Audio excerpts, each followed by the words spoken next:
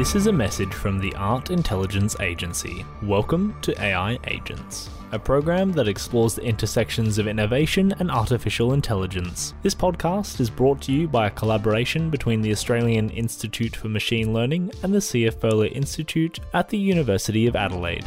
Join our host, Tim Whiffen, in conversation with creatives, academics, and professionals in exploring how human and artificial intelligence can collaborate in divergent ideas for our future.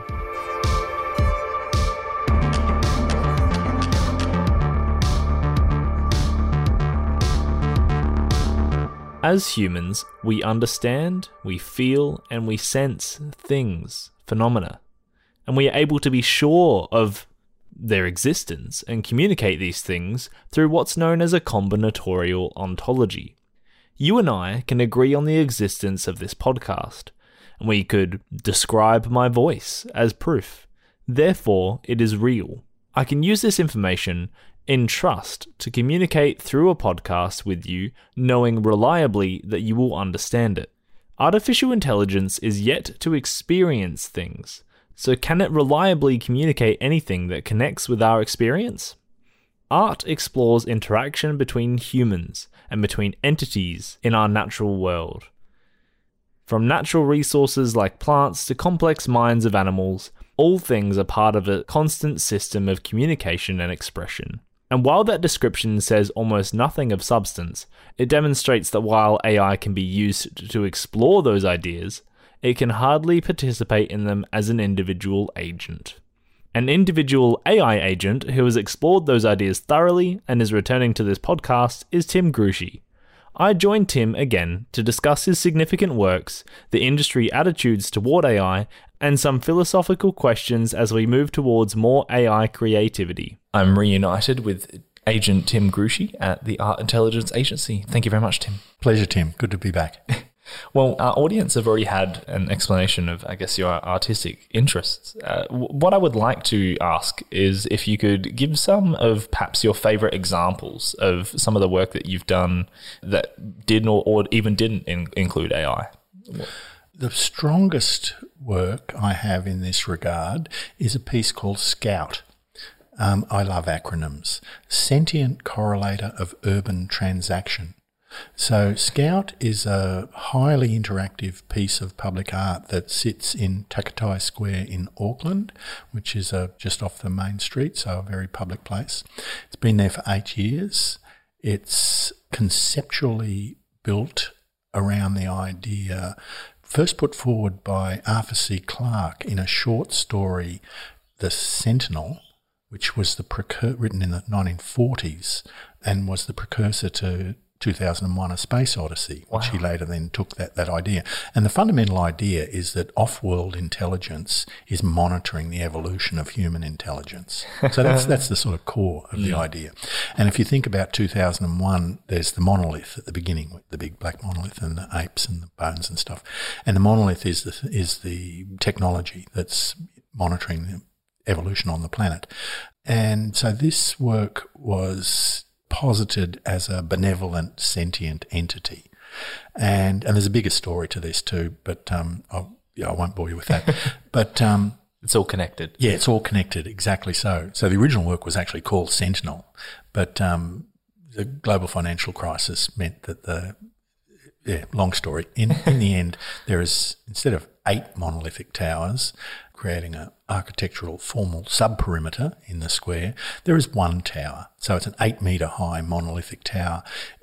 And as I say, posited as a sentient, benevolent entity that engages with the community. So thus the acronym SCOUT, Sentient Correlator of Urban Transaction. So it engages with people, highly interactive, microphone for ears, camera for eyes, touch sensitive, environmental sensors, and strictly speaking, not using any, and this was made 10 years ago because it was a long time in the commissioning, and no actual AI programming within it, but very, very complex programming. And what happened was, and this was sort of part of my intention, because when you create interactive or even screen-based art in the public sector is highly problematic because, we live in such a polluted visual environment in this part of the world and in most parts of the world where we're subjected to so much commercial screen activity. I believe it really has polluted us. So if you're, as an artist, if you're going to create screen-based work and put it in the public sector, you have to differentiate it from commercial screen space, because culturally that's how people read these things. And there's many ways that one can do that. So in this instance, it's an 8-metre high monolith LED wall, but it's got all of these sensors feeding it. It's got a huge array of mathematically generated content, both pre-made content and real-time generative content, and subject to complex rule sets from all of those sensors, including a clock and a calendar, so it knows the seasons and the time of day and the day of the week and all these things, and thus has some, one could say, has some understanding of the activities of this square, where there's a lot of office workers, there's markets on the weekend, there's buskers, there's all sorts of activities that happen on in a regular sort of way. So it synthesises all of that, and then it decides what it's going to do sonically and visually. And one of the things that was so great about it was that from the day we first, in New Zealand, where I lived at that time, in Maori culture, you have the blessing karakia, I think, if my memory serves me correctly, where Kaumatua, a Maori elder, comes and blesses the work at dawn, and we turned it on for the first time publicly in front of a small invited audience. And it was just one of those extraordinary moments where, and I'd been working on this thing for a year, where its behaviour, there was absolutely emergent behaviour. Scout was listening, was paying attention to what was going on, and behaved in a way that was clear. All of us, particularly myself and other people that had been involved in the project, we were just absolutely flabbergasted at the way Scout came to life. It would have been really emotional, I imagine. Yeah, it was. I mean, it was an emotional time anyway, but it was hyper emotional. And then that continued. And what became apparent was that I could never, people would say to me, oh, what does it do? And I would say, well, I can't tell you because it's always different. And if you're going to create public work, and that what I was talking about, differentiating yourself from commercial screen space, you've got to, and you're putting it in the public zone 24/7 all year round, it's got to be variant. So it can't just be a bunch of files playing. It's got, to my mind, that doesn't interest me. So essentially, even though it's a foe of artificial or, off-world intelligence, which, is actually a different thing potentially to artificial intelligence created by humans, then it was all there. The emergent behaviour was there. So it was very successful, and it's continued to be. And when I still lived in New Zealand, which I haven't for some years now, the developers, because it was a cultural precinct, the square where it's located is, there was they put money into various cultural activities, and a couple of times a year they would support me to do live concerts with Scout as a collaborator. And when I first sort of was given that opportunity and was thinking about how to approach that, it was like, well, because I can get under the hood, I could change the program, I could do all sorts of things, ways of dealing with it. But essentially, Scout, by its nature, it's a generative sound, it has generative vision, and it has a stack of sensors. So when I did it the first time, I thought, oh, well, as an experiment, I'll do nothing. I'll just play, set up. And when I say play, I make virtual instruments where, I can, using leap motions, I can resolve my hand gestures in a very resolute way, and I can control sound and vision in a performative context in front of an audience. So I did this next to Scout, and Scout just took off. Again, it just was very, very comfortable with, and it became a truly collaborative performer. And then this developed over a number of years, where I do this a couple of times a year. And so then I started to get a sense of how that was actually working. Because again, when you complex programming, you don't always know how it's going to behave. And that's part of what I love about that sort of style of programming. You set up a bunch of parameters and then see what happens. And that's part of, working with AIs too. And, in one of your questions that you gave me beforehand, you talked about, how does one think about AIs? Are they a collaborator? And that's exactly how when I'm working with AIs, that's how I think of them, as a collaborator, as a collaboratory contributor to the final work. And one doesn't necessarily, like all collaboration, you don't get to dictate everything. You might get to influence things. And, and in the AI undertakings that I've done, and I'll talk about some of those in a moment, one can influence that collaborator, but one can't predetermine what it's going to do, unlike so many other digital tools which are way too predetermined. Yeah. And that's why these sort of, complex audio-visual, haptic, immersive things that I make are so engaging for me and successfully engaging for audiences too, because there's a lot going on and it draws people in. People are innately interested in exploring these things.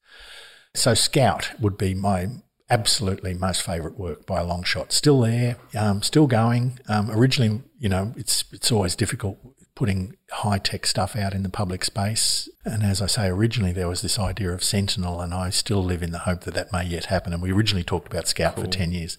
So that's out there very successfully. I have another work called Journey. The acronym is eluding me at this moment, which is being installed in China at the moment. And again, it doesn't have actual AI programming in it, but it uses some techniques that allude to it. And it's actually about, it's about how we traverse the environment.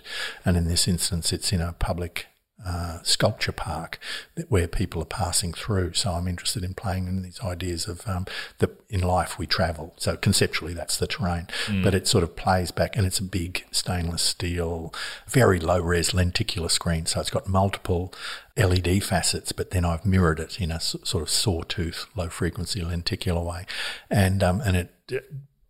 So it again represents back to people very complex potential futures, shall we say.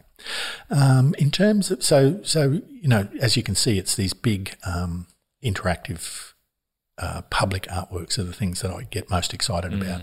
And the work that I referenced in our earlier program, which was just on in Brisbane recently, it's a work called Storm, Stochastic Translator of Resonant Morphology. And you can see I really like the acronyms. Very cool. It's been a very successful work. It was bought by a collector, and so it does exist permanently in a collector's home, but it's never been permanently installed in a public space yet, and I'm constantly fishing around for those ideas. The public art sector is nervous about technology. They like a big bit of metal or stone that you can pop there and not worry about it. Right. So, it's not rocket science. You can make these things that will last for decades. You've just got to apply the right sort of thinking and engineering principles. And, it's all possible. In terms of actual AI, I had an interesting proposition when I was working at the Shanghai Academy of Fine Arts. I was asked to curate a survey show of artists working with AI, and it was a fascinating undertaking because it gave me the opportunity to get to know the community of artists around the world who are working in this realm. But at the same time, I thought, well, if I'm going to do this, and in Australia, you would never put yourself in a show you curated. In China, you can do that. Yeah. It's sort of almost expected. Interesting. And so I undertook a work, and I was interested in the philosophical, the new aesthetics. So it was a philosophical proposition originally developed by an English artist whose name will come to me in a moment, and put forward at a conference and about 10 or 12 years ago now, suggesting that asking philosophical questions about artists working with AI. And so I was, in my research for this show, I sort of read a lot of that work. So I thought, well, I'll do a work that's actually sort of conceptually thinking about that and I'm very interested in the re-emergence of beauty in the art world, and I've been around for a long time, so there's been different phases, and I'm talking the contemporary visual arts world. There are certain periods in history where beauty is not, acceptable. And these days I'm very interested in bringing some beauty or attempting at any rate to bring some beauty into the world. So I was interested in this idea of what is beauty. And I've done a lot of other works that are sort of where I look at cross-cultural readings of things. But so beauty is a culturally imbued concept in many ways, actually. So I started working with the idea, I wanted to sort of tease that into some sort of essential, some sort of essence. So I decided that flowers were an emblem of fairly common one. A common, if not universal, at least a common signifier of beauty. So I then worked with one of the deep dream generators, and I did it, and this went on for a long time. And as I say, I couldn't control it, but I could influence it. So I then started dreaming all of these images of flowers, which then became motion sequences as I saved different iterations of the dream, to use that terminology. And then on certain times, I personally would make an aesthetic judgment that this was beautiful or this was ugly. But I decided I didn't want to use the word ugly, so I used unbeauty. So the work is called Beauty, Unbeauty. And it's manifest as, in its full version, it's a 5-screen in a linear, 5 separate screens linearly, but each of those screens breaks down as well. So centre one is single, two on either side of that are in halves, and then the two on the other side of that are in eighths. Wow. And that was, there was sort of a conceptual thinking about that as well. So it's been it's a very poetic work. And unlike a lot of my works, it doesn't have a soundscape. Nearly always I put soundscapes with my works. I'm not sure why I didn't actually get around to doing that. But it was and it's now been shown around the world, and not permanently anywhere, but coming to somewhere near you soon, I hope. And it's sort of, really trying to sort of think about that philosophically. I mean, it's interesting when we talked in our last episode about AIs being a brush that, can be used. When I look back, and that work was now made 3 years ago, I suppose, and already it starts to look a bit dated in that context to me. So unlike what I consider my core work, which is the interactive stuff, at the end of the day, it's a linear piece. It's 5 asynchronous screens, which, allows for sort of a degree of pseudo-randomness, shall we say? Yeah. It's the linear works date. Yeah. And already when I look at that and thinking about what other artists have been doing with AIs, I think, it's already looking a little dated. Well, it's interesting, though, because, even in the randomness, the human brain as it is designed really to pick up patterns. And this whole idea of art being a form of communication, in some sense, the audience is able to draw the patterns, draw the communication from that, regardless of whether it even intends to put that pattern out there, I couldn't agree more. Yeah. So it maybe it does date, but it's not. It's never going to be irrelevant. No, that's true. And different audiences will bring their own sort of thinking to these things. No, that's very true. And I love that about, the variant approaches that audiences bring to artworks. And I suppose one of the things, talking about my own practice and what I consider to be successful works of mine, one of the things that I've tried to do, and because I dominantly don't work in the commercial art world, I get commissions. I'm very fortunate. I get asked to do all sorts of different things. And I do have, only very latterly, I have a commercial gallery aspect to my practice. But it's not been a dominant part of the history of my career. And in fact, in many ways, I've eschewed it because, I won't go down that road. I like to make works that...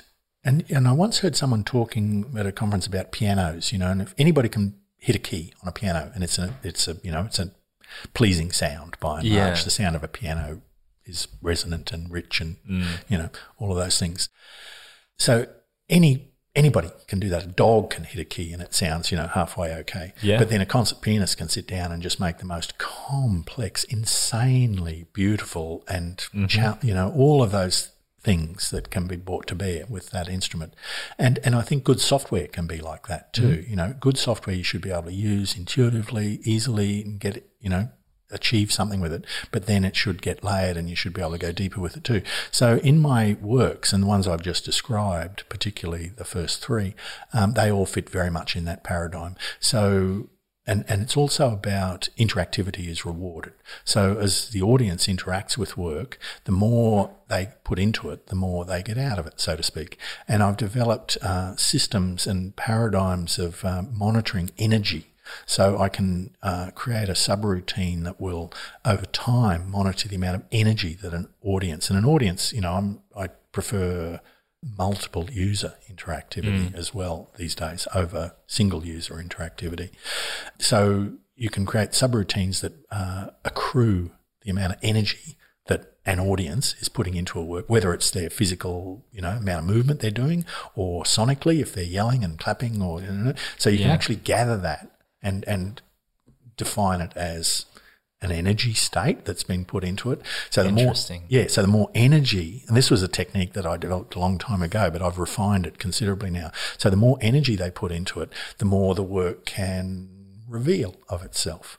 And sometimes that's about going into a whole new paradigm, so that, if you walk by a work, and, I'm thinking about Storm particularly because I've just been observing that a lot in that show in Queensland, and editing some videos of it where I was specifically trying to focus in, videos of audience reacting to the work, but specifically trying to edit documentary videos that highlighted the engagement of the audience, and that's a work where anybody can walk by, something happens, usually they're attracted, often visually initially and then sonically perhaps. But if you give yourself over to it a little more, and it's, stochastic was the first name, so it's randomised, or pseudo-randomised in computing terms.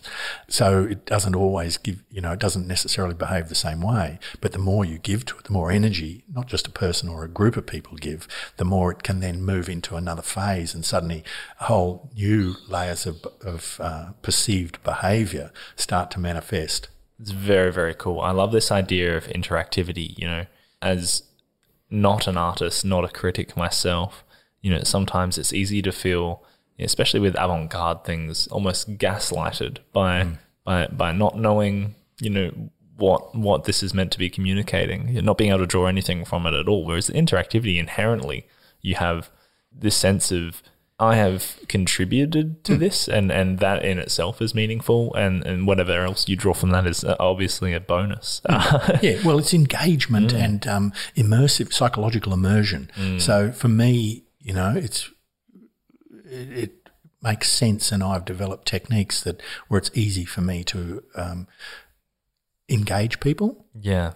And then, if I'm successful, immerse some of them at any rate in some sort of psychological thing where they feel that they have, they not just feel, but they have contributed, and then hopefully they feel they've contributed. Yeah, interesting. I don't necessarily want to get into the privacy side of things, but I know that you like to address the idea of memory in your work, and I'm not sure if any of those pieces you've mentioned so far would include that category, but there are definitely computer systems behind. There is at least computational systems behind these pieces, and in many ways, the memory that you would have in a computer is sort of infallible, in the sense that the information is always there to draw from, whereas a human memory doesn't quite work like that. Ain't that the truth? Luckily, it's seemingly harder to corrupt or lose a human memory in the same way that you might have with an old hard drive. But the question I want to ask is, how do you leverage like a machine's memory to kind of challenge an organic memory? Oh, that's interesting. I'll just preface. Okay, that's a challenging question, actually. None of the works that I've described thus far are heavily involved with memory. I do have a whole suite of works that engage with memory, and often it's about cultural memory, signifiers of memory, and exploring some of those themes.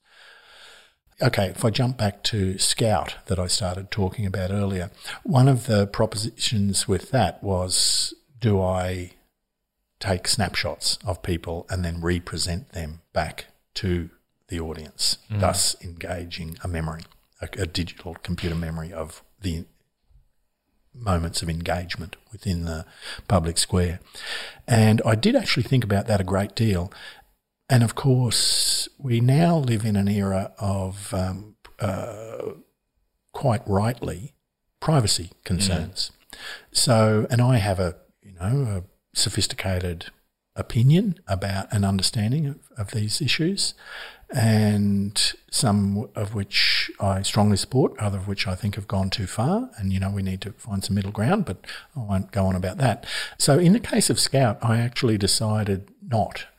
And I decided that I wanted it to be much more generative and real-time, responsive to different sets of things, and not play with the... And if we think about signifiers of sentience, memory is one of them. So to actually, be able to remember something and then either regurgitate it or reiterate it or incorporate it in some sort of, is a signifier of sentience. I decided not to, primarily for privacy reasons. I wanted this, I wanted it to be very friendly, and I didn't want anybody to create, to have any issues with that. That's my memory of why I chose not to do that. Now, in terms of actually, I don't think I've done any works that actually challenge organic memory. I've certainly done works where I elicit memory responses from... I did a work with my brother Mick called the Museum of Dreams in the early noughties, I suppose. And the conceptual proposition was that if in the future we can record dreams, well, then somebody will have repositories of dreams, be they scientists of whatever particular avenue. So we created a booth, an immersive booth, where people... individually or groups of up to about 5 could fit in there, and they could experience, and it was fully immersive, so wraparound screen, wraparound sound, subwoofer under the seat, and it, it monitored you. It came to life when you walked in and gave you some orientation, and then you were invited to experience people's dreams in this immersive audiovisual environment, but then you could switch it into another modality where you could leave a dream. Okay. Yeah. And thus it became a repository of collecting people's memories of dreams. I see. And it was a very interesting work that needs to have another life, actually, because the amount of tech that was involved in that era was just insane, whereas now I could do it all with one computer quite easily. And, that's something I need to do, actually. So it wasn't really challenging that sense at all. It was really just, creating a mechanism that would allow people to remember things. And what I learned, and then we were approached by a number of museums, in fact, to create other versions of this booth, not as art, but as museological social memory gathering mechanisms. And again, you have to seed these things. So you start off and you go and we did one for the Museum of Brisbane that was about the 70s politics of, resistance to the Bjelke-Petersen corrupt government in that era. So just like our Museum of Dreams, which was an artwork and dealing with different concepts, but you start off where you have to make something, you have to put something in there to encourage people to then leave their own. So I learned directorial techniques for working with, particularly through the museum work, for working with oral histories where you could elicit people's memory. So I sort of, and then I would create works that hopefully tried to achieve that as well. So you'd give them some triggers and then they would listen. But again, I don't really see that as a challenge, and that's sort of using the digital technology as a way of accruing stuff. But then there was no analysis of going on within that. And one of the things at the time, and as I say, this is nearly 20 years ago that Museum of Dreams was made. One of the things I imagined at the time was that at some point in the future from that era, and this would be possible now, you could actually create a real-time interpretation of someone's dream as they spoke it. Cool. So, and that's now, with word recognition and the power of computers, you could actually do that now to some extent. Creatively, it's sort of going off in a different era to the original work, where we would go through the logs. We'd end up with these logs of hundreds of incredible dreams that people would generously give us, which we would then, and we were recording sound and vision. Yes. Although we tended not to use the vision, it was the vocal quality became the more interesting aspect. And then we would make, we would actually manually go through the the computer's log, so to speak. Well, in actual fact, in that era, I think it was a videotape machine was. Oh, wow. Yeah. It was a long time ago, was the most efficient way of actually recording that. But essentially a digital memory. But we would then manually analyse that and then remake some of those and then feed them back into the system. So it was very, clunky in actual fact compared to what one might do now. It's interesting. I don't, the way AIs work in processing lots of material and giving it back, and that, clearly that has a very strong, and there are many different approaches to that going on within AI programming. That has a very strong relevance to organic memory, but I haven't really pursued that in terms of it's interesting now that you put it in that phrase of challenging the relationship between the two. I mean that's an interesting philosophical point of view, and one of the fascinating areas about all of this is as I talked about the new aesthetics as a philosophical area of interest 10 more years ago. There is a whole lot of. And I'll just tell a quick little story. When I was working at Shanghai in the digital art department, I got an invitation, and I don't know how they found out about me, but I got an invitation to give a paper in the philosophy department to a bunch of philosophers at a conference about memory. And at first I was so out of my comfort zone. I went, I can't talk to, philosophers about memory. What do I know? And my partner said, no, it's okay. You just talk about, because I've got half a dozen works over the decades that I've done that particularly pertain to memory, and I'll come back to that a little bit in a moment. But she said, no, you're making work that expounds the ideas that they spend all the time thinking about. They'll love it. Yeah. So I nervously went in there and gave this paper specifically about 4 or 6 of my works that pertain to memory, and exactly as was predicted, they just loved it and couldn't get enough of it, and they were just fascinated that an artist was actually taking some of these ideas. And I was equally very interested in what they were talking about. Yeah. And again, it was over a 3-day conference. It was a lot of area was covered, and part of that is social memory, and that's where a lot of my works that pertain to memory, because I started off. My mother, in our family, and as in many families in Australia in that era, I'm talking the 60s, the cameras were not common items, and it was the family slideshow was a thing, and that was how social history, one of the mechanisms where society remembered its social activities, and families did, and they would come together with the slideshow. That certainly happened in our family, and perhaps this is one of the early sort of seminal triggers in my own career, because I was fascinated with this idea of slide projectors and slides and later reel-to-reel tape recorders. And this is when I'm still a kid, and because they were there, and I was able to, and Mum particularly and Dad encouraged me to sort of explore these possibilities. So I became interested in how different technologies are social memory signifiers. Yeah. And because I particularly had done a lot of work with slide projectors back in the day, and part of that was, this is pre-digital, they were affordable. One could do a little bit of stuff with Super 8 and occasionally 16mm, but that involved bigger budgets. This was when I was an emerging artist, whereas you could work with slides and you didn't even necessarily have to use cameras either. You could, hand paint them and scratch them and all of those sort of cameraless techniques, all of which were sort of things that I explored. And photocopiers, and, we used to do things where we would decay images on photocopiers, photocopy it again, and it slowly decayed. And it was this technique that became a signifier of degradation of memory. Yes. So if you then took that and turned that into an image sequence, you had the original very cool camera image, and then you had its decay. So these became techniques that I started to become interested in and play with a lot, and still do to some extent.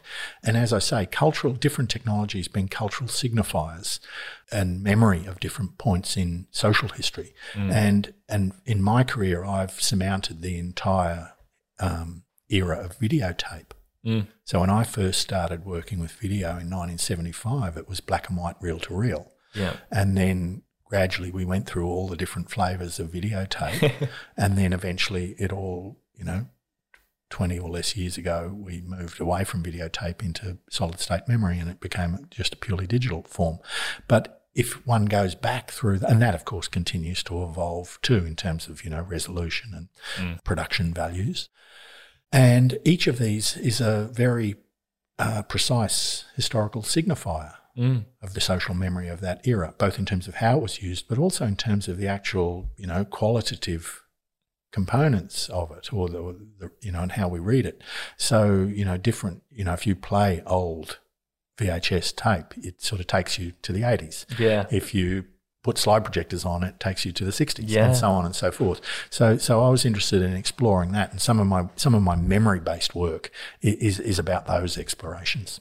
So interesting. I think that the observation, and I'll give you a chance to perhaps reword this. I'm sure you have a more distilled version of this, but it's so interesting that really what's been highlighted in the conversation is that the human experience is made up of so many complex things. There's elements of memory and within that, how you've experienced those memories through whatever senses, and then being able to draw patterns amongst those things. And so what we are made of as intelligent beings is so complex and is constructed with things beyond our control and within our control, that there's quite a lot that an AI would have to catch up to. But equally, there is a lot that we can collaborate with, in the sense that it can affect some of those experiences. In the AI it can be several different roles, but one thing is for sure right now is that it can't replace the human, I guess. Yeah. Indeed.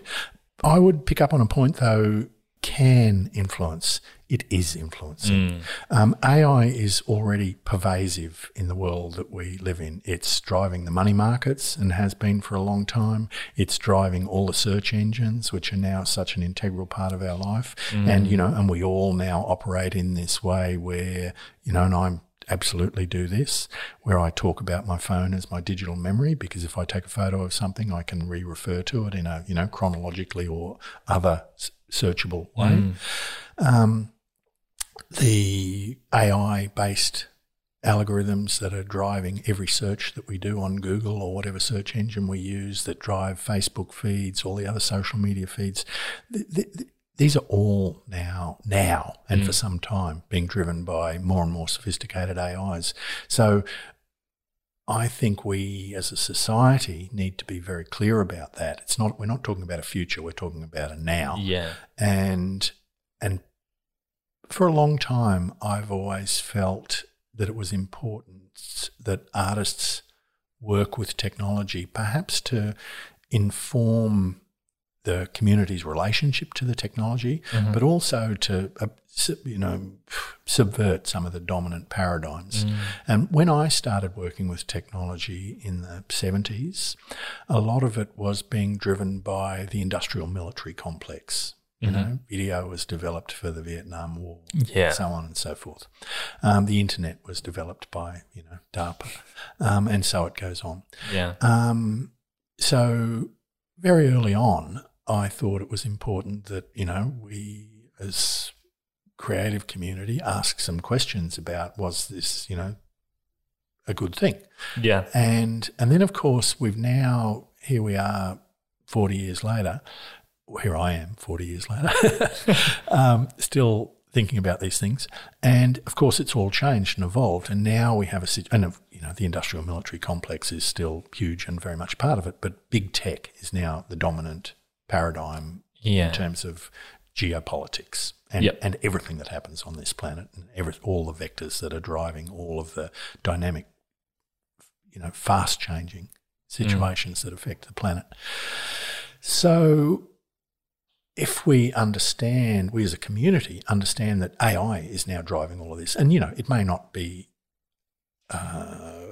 anything like as sophisticated as we've talked about the human brain, but nonetheless, these are the dominant paradigms of dynamic mechanisms that are affecting all of our lives. Even in the developing world, it's influenced in other ways, but certainly here in our part of the world, it really is affecting our lives. So again, I think it's very important that artists, even those some of the driving factors are somewhat different.